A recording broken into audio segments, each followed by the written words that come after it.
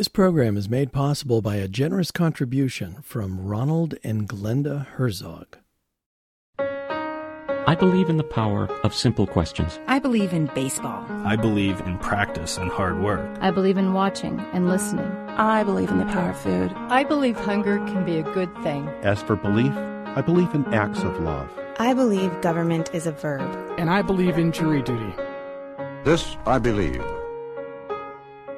On August 29, 2005, Dr. Patrick Cleveland's life changed forever when Hurricane Katrina came barreling through his home. But a so-called coincidence confirmed for him the knowledge that his life has a purpose. Here's Dr. Patrick Cleveland with his essay for This I Believe. I moved to the Mississippi Gulf Coast 16 years ago to work in my first job as an associate veterinarian. After a while, I met a girl named Nicole, and we eventually married. Nicole's parents owned a house right on the beach in Bay St. Louis, Mississippi.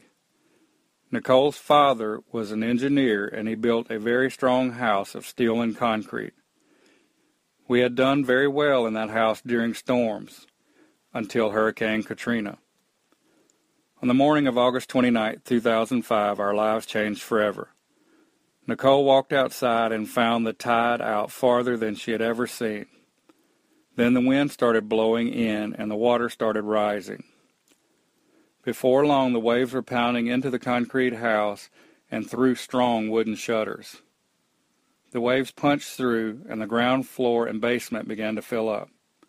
The water rose very rapidly. The refrigerator floated and banged around the kitchen as a result of the relentless waves.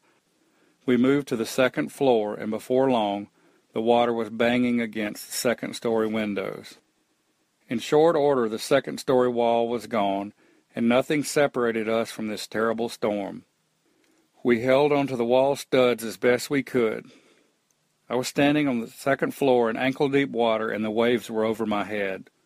Sometimes waves would knock us down, and we would scramble to our feet.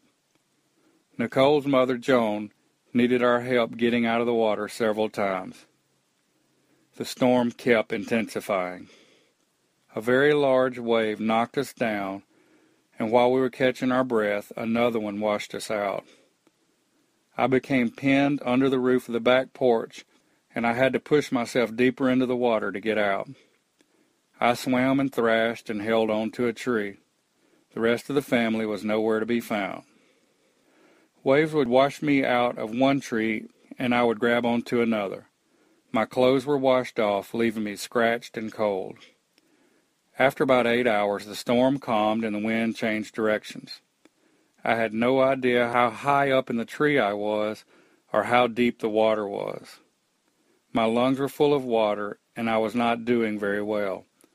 But I knew I had to get out of that tree. I also knew that I did not want to swim for hours. In the distance, riding the waves, I spotted something white. This object would descend down the 8-foot waves and rise back up. It kept coming in my direction. I soon figured out it was one of those circular life preservers found on the side of ships. It kept coming my way. I then decided when it came close enough I would go for it. Amazingly, this ring-shaped float came directly to me. I just knew it was sent from God. I jumped out and floated on that white ring until I could stand on land. Nicole found a different tree to hang on to. She told me that a board kept hitting her in the back of the head, and when she turned around to rid herself of this nuisance, she found my wedding ring hanging on a bent nail. Both of these happenings were too powerful for me to believe they were a coincidence.